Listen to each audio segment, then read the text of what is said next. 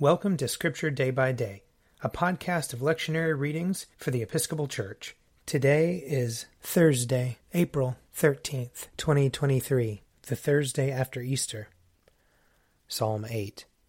O Lord our Governor, how exalted is your name in all the world.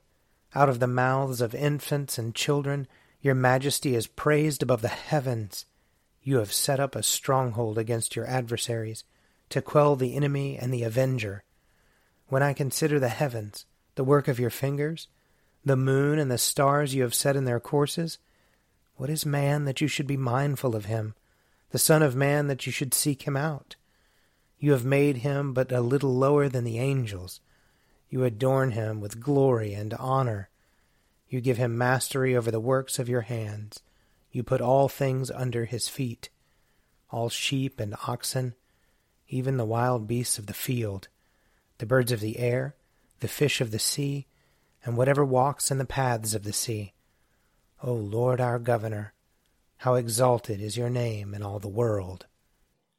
A reading from Acts chapter 3. While he clung to Peter and John, all the people ran together to them in the portico called Solomon's portico, utterly astonished. When Peter saw their astonishment at what had happened to the man lame from birth, he addressed the people, You Israelites, why do you wonder at this? Or why do you stare at us, as though by our own power or piety we had made him walk? The God of Abraham, the God of Isaac, and the God of Jacob, the God of our ancestors, has glorified his servant Jesus, whom you handed over and rejected in the presence of Pilate, though he had decided to release him. But you rejected the holy and righteous one and asked to have a murderer given to you, and you killed the author of life, whom God raised from the dead.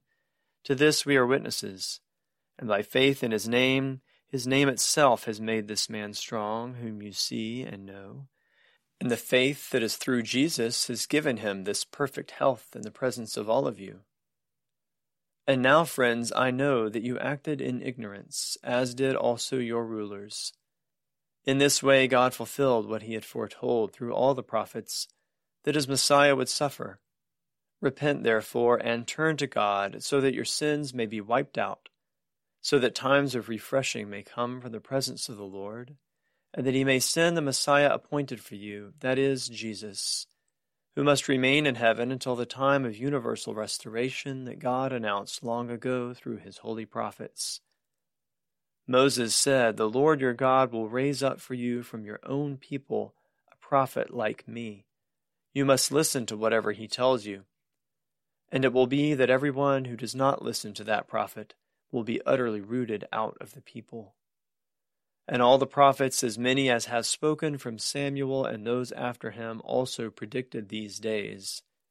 You are the descendants of the prophets and of the covenant that God gave to your ancestors, saying to Abraham, And in your descendants all the families of the earth shall be blessed. When God raised up his servant, he sent him first to you, to bless you by turning each of you from your wicked ways. Here ends the reading. A reading from Luke chapter 24. While they were talking about this, Jesus himself stood among them and said to them, Peace be with you.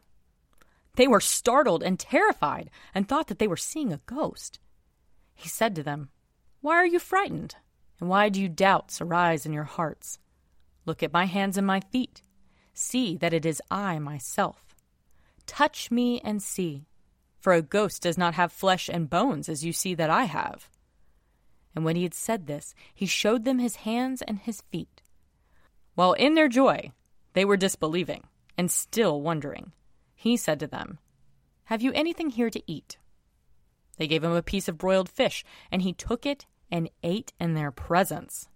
Then he said to them, These are my words that I spoke to you while I was still with you, that everything written about me in the law of Moses, the prophets, and the Psalms must be fulfilled. Then he opened their minds to understand the Scriptures, and he said to them, Thus it is written, that the Messiah is to suffer and to rise from the dead on the third day, and that repentance and forgiveness of sins is to be proclaimed in his name to all nations, beginning from Jerusalem. You are witnesses of these things. Here ends the reading. If you would like to read a meditation based on these readings, check out Forward Day by Day, available as a print subscription, online, or podcast. I'm Father Wiley Ammons, and this podcast is brought to you by Forward Movement. Learn more about our work to inspire disciples and empower evangelists at www.forwardmovement.org.